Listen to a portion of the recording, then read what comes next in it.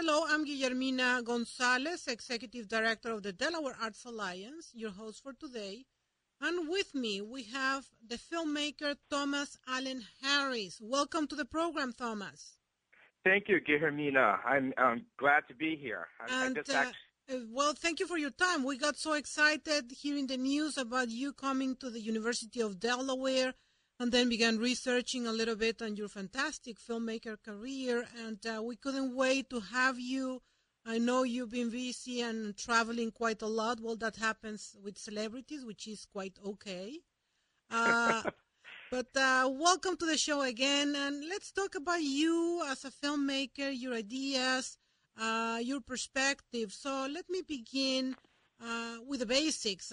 Tell us, why did you become a filmmaker? Well, Guillermina, I became a filmmaker. I started out studying being pre-med in college. Okay. And I fell in love with both writing and also photography.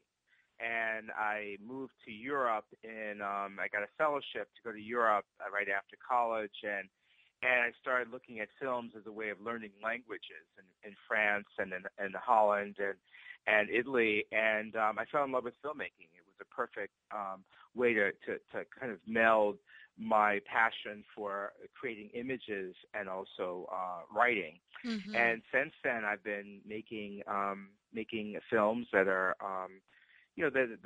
that kind of fall within documentary landscape, but also expand that landscape and become maybe more informed by experimental filmmaking strategies and film as art. There you go. And reading your biography, you're a graduate of Harvard College and the Whitney Museum of American Art's independent study program. And I have to say that among many of the awards that you have won, you're a recipient of numerous awards and fellowship, including a Tribeca Film Institute's Nelson Mandela Award, United States Artist Award, and the like. So you've been recognized quite a lot for your perspective on filmmaking, but you are also a very complete filmmaker because you bring that kind of, how should I say, how would you define your perspective when capturing ideas and putting those ideas in the concept of a film? Well, I'm an artist who works within the landscape of filmmaking right now. So I am interested in bringing. I work in many ways as a collagist, okay. and both assemble ideas and images and sounds from a variety of sources. I went to Brazil, for instance, in I believe it was 1995, with 2 Super 8 cameras, and I went there to film the Afro-Brazilian street festivals that climaxed in Carnival. And I went with Super 8 cameras, which are kind of these old home movie cameras, because I knew that I didn't speak Portuguese. Yeah, I spoke a little bit of Spanish. I spoke French pretty fluently.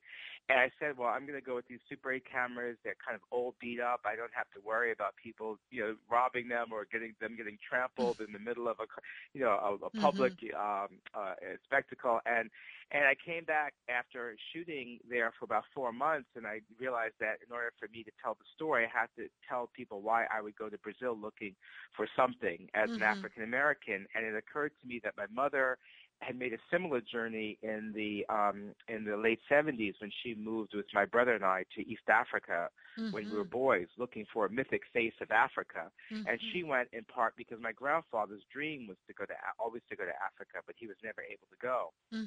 And so these ideas led me to search and find my grandfather's Super 8 film archive.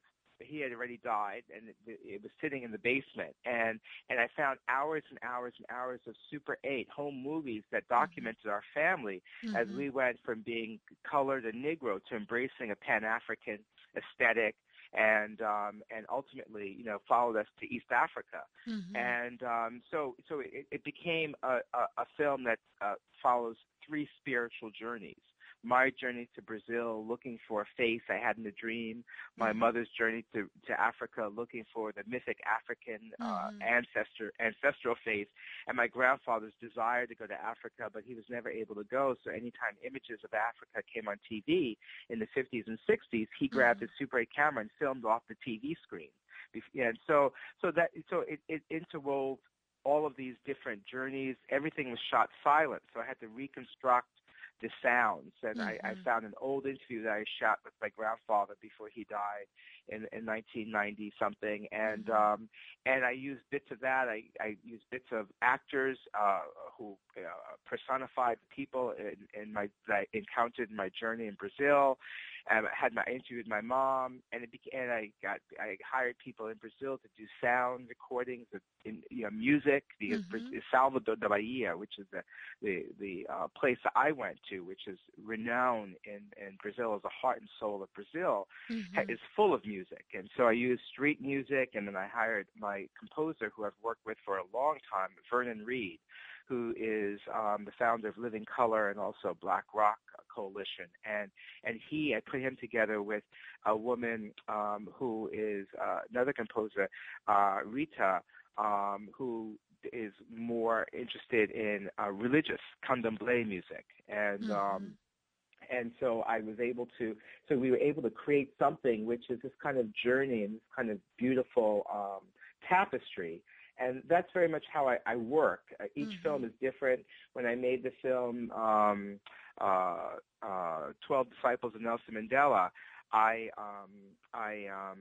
used 100 different actors, women and men, who would basically non-actors, but I asked them to join me in this journey to discover what would happen if Nelson Mandela asked you to leave your country and go into exile and turn the anti-apartheid movement into a global movement. Right. And so these young people recreated the journey, and I shot that on film. And so each film is very different, and it, I don't really know where the journey will take me. And in that particular film, 12 Disciples of Nelson Mandela, I also had the young actors sing. And so I didn't have a South African composer like in with the Amy Akata, that's my face, the Brazilian composer, Rita Silva. I didn't have someone like that, but I had indigenous music. And then I had Vernon Reed combine some of that music with his amazing composition. And we created something new out of that, and I'm also a character in many of my films. I see. But there seems to be a common thread, and in the same sentence you say human condition and the search for identity, family, and spirituality. And I wonder if human condition, from the way you present it, is a combination of identity, family, and spirituality. Tell me about that take and how you apply that concept in your filming career. Yes, well, I think that the human condition is a complex condition, and it is, as you mentioned, it is combining family, identity, and spirituality, how we make sense of our world. And having grown up in partly in East Africa, having been exposed to other cosmologies, having traveled throughout Central and South America, throughout also Asia, I think each of us is whether we know it or not, is on a journey, to fulfill our purpose, and part of that purpose is connected to, or is informed by the way in which we intersect with the history that's happening now, and how we as individuals affect the history, and also affect through the journey the people that we encounter.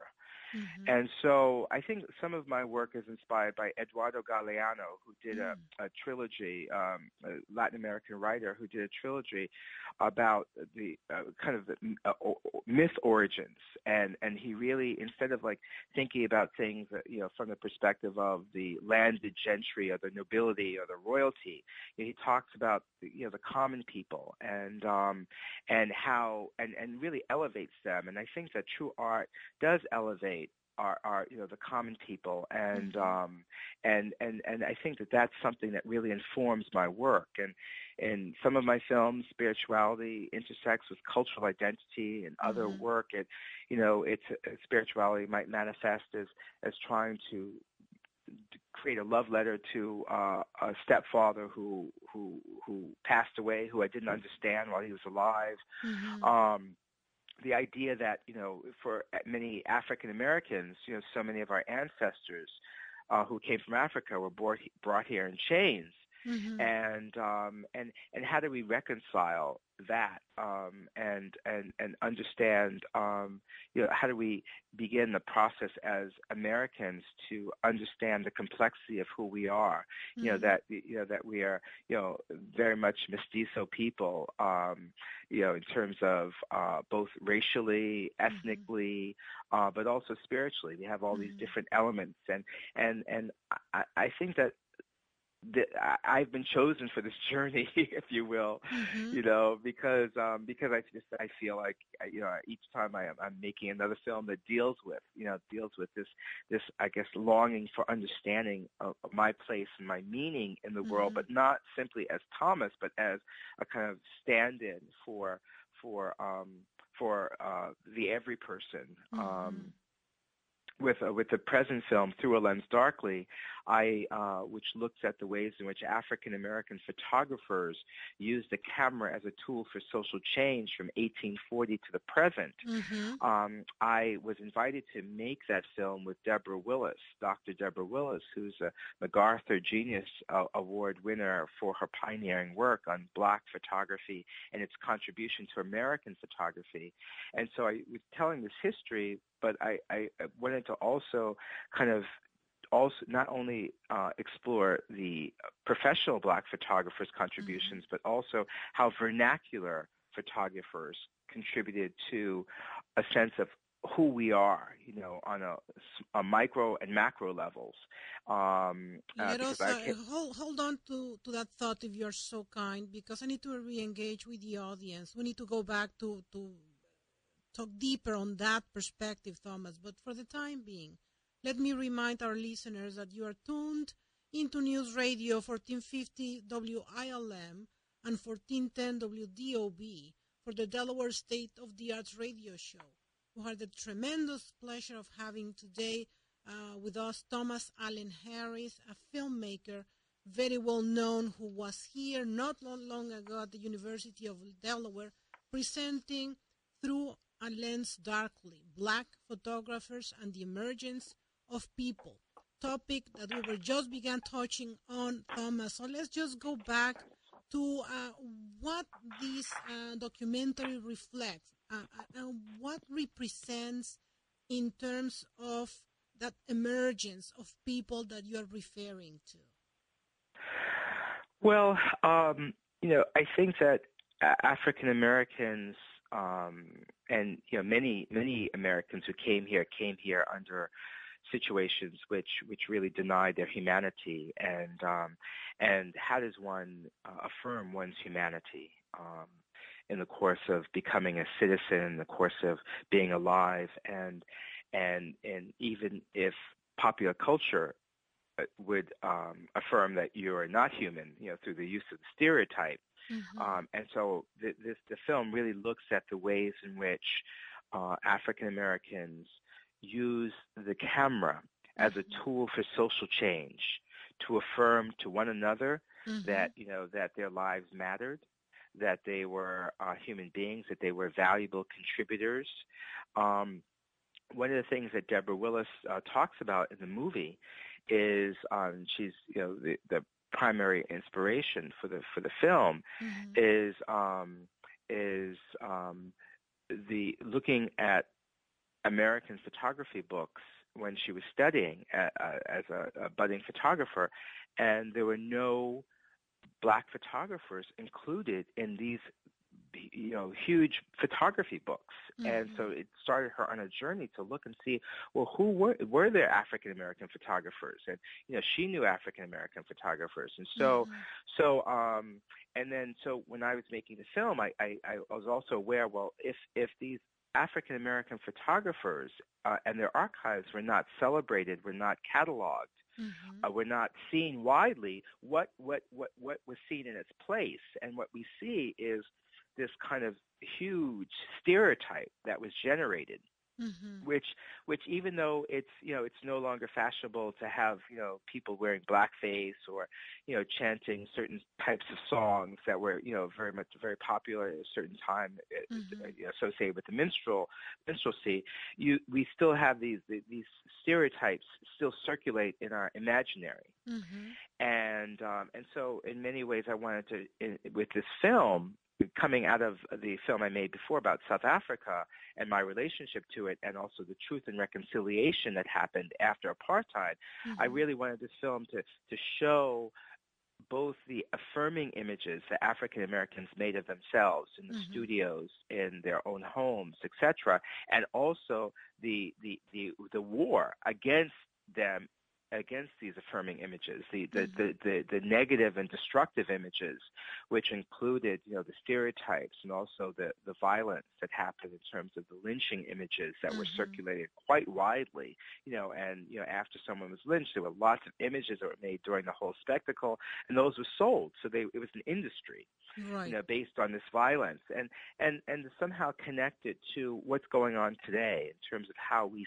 see one another as Americans, how we see one another as human beings, and to have a awareness in terms of visual literacy. Now, let me ask you a question. Based on the documentary and what you learned doing it, how would you define African Americans want to be described based on those different photographs? Is there something that you think should be emphasized in the way they want to be perceived? Yes, I think that there's an affirmation of beauty, of joy, of humanity, of value, of productivity, of ingenuity. I mean, all these beautiful, wonderful things that that have been hidden from us in terms of the history of our contributions to the country, to socially. I think you see all those in the images, and even though the history is not necessarily taught, there are images that describe it. Frederick Douglass, and at one point in the film we talk about him being the most photographed American of the 19th century, and he did that because he wanted to basically stand in for every African American, to say that that we need positive images of ourselves, and I was a slave, but look at me, I'm a self-created, self-actualized individual. And so he used it in many ways, like Sojourner Truth, who also did a similar thing, and they used it in a way that was very much akin to performance art, they but also activists. And the intersection of art and activism, and so it was really great to see these images, because I'd seen some of them growing up in our family albums, and in fact, what I use as a narrative structure in the film is the family album and the war in the family album, and I think that's something that all of us can relate to, regardless of our ethnicity or gender or orientation. Sure. We all have a family album, and it's also a family album that's going through a shift now, because we're more solidly moving into the digital age. What do we do with the family album? What do we do with this archive, the archive that we inherit, but also the archive that we're generating as well with our iPhones and cell phones and the tablets. Now, you have countless ideas. What do you have in the pipeline? What is the thing, and in your evolution as you described, because you're not the filmmaker that began filming years ago, you're transitioning continuously. So in that evolution, where your plans are going to bring you, do you have something in mind right now? Where would you like to go from now? Yes, thank you. For that question. I'm actually working on several different projects with my team. I have a team that expands and contracts depending on what we have in the pipeline. But we're working on a TV series based around our digital diaspora family reunion project. Mm-hmm. And that continues the thread of the family album and how we look at the family album and how we bring people together and explore how different people from different all walks of life are engaging with their family photographs. Mm-hmm. And in the process create a kind of a new family album that's inclusive of everyone, regardless of age or gender or sexual orientation or race.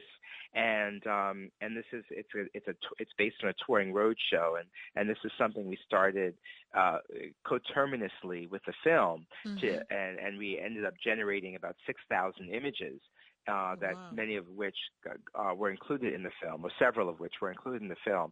And since then, we've been touring with the road show, the Digital Diaspora Family Reunion Road Show. We've now been to over 25 different cities and helped digitize thousands of photographs, which we've helped people. We've given back to people, and we have also collected over 12,000 images. It's been written about all over. Fascinating project. You're not going to believe this, but I'm losing track of the time and we're running out of time. Could you please share your contact information so people relate to this fantastic project, Thomas? Yes. You can find our project at oneworld.onefamily.me, and that's the numeral onefamily.me, and you could see clips from Digital Diaspora. You could upload your family photographs. You could see clips from Through a Lens Darkly, and you could become part of our family album and join the movement. Fantastic, and thank you so much for your time. You're calling us, knowing how busy you are, so we're looking forward to continue somehow the conversation with you. Thank you so much, Guillermina. See you soon. You too. Bye-bye. Bye-bye.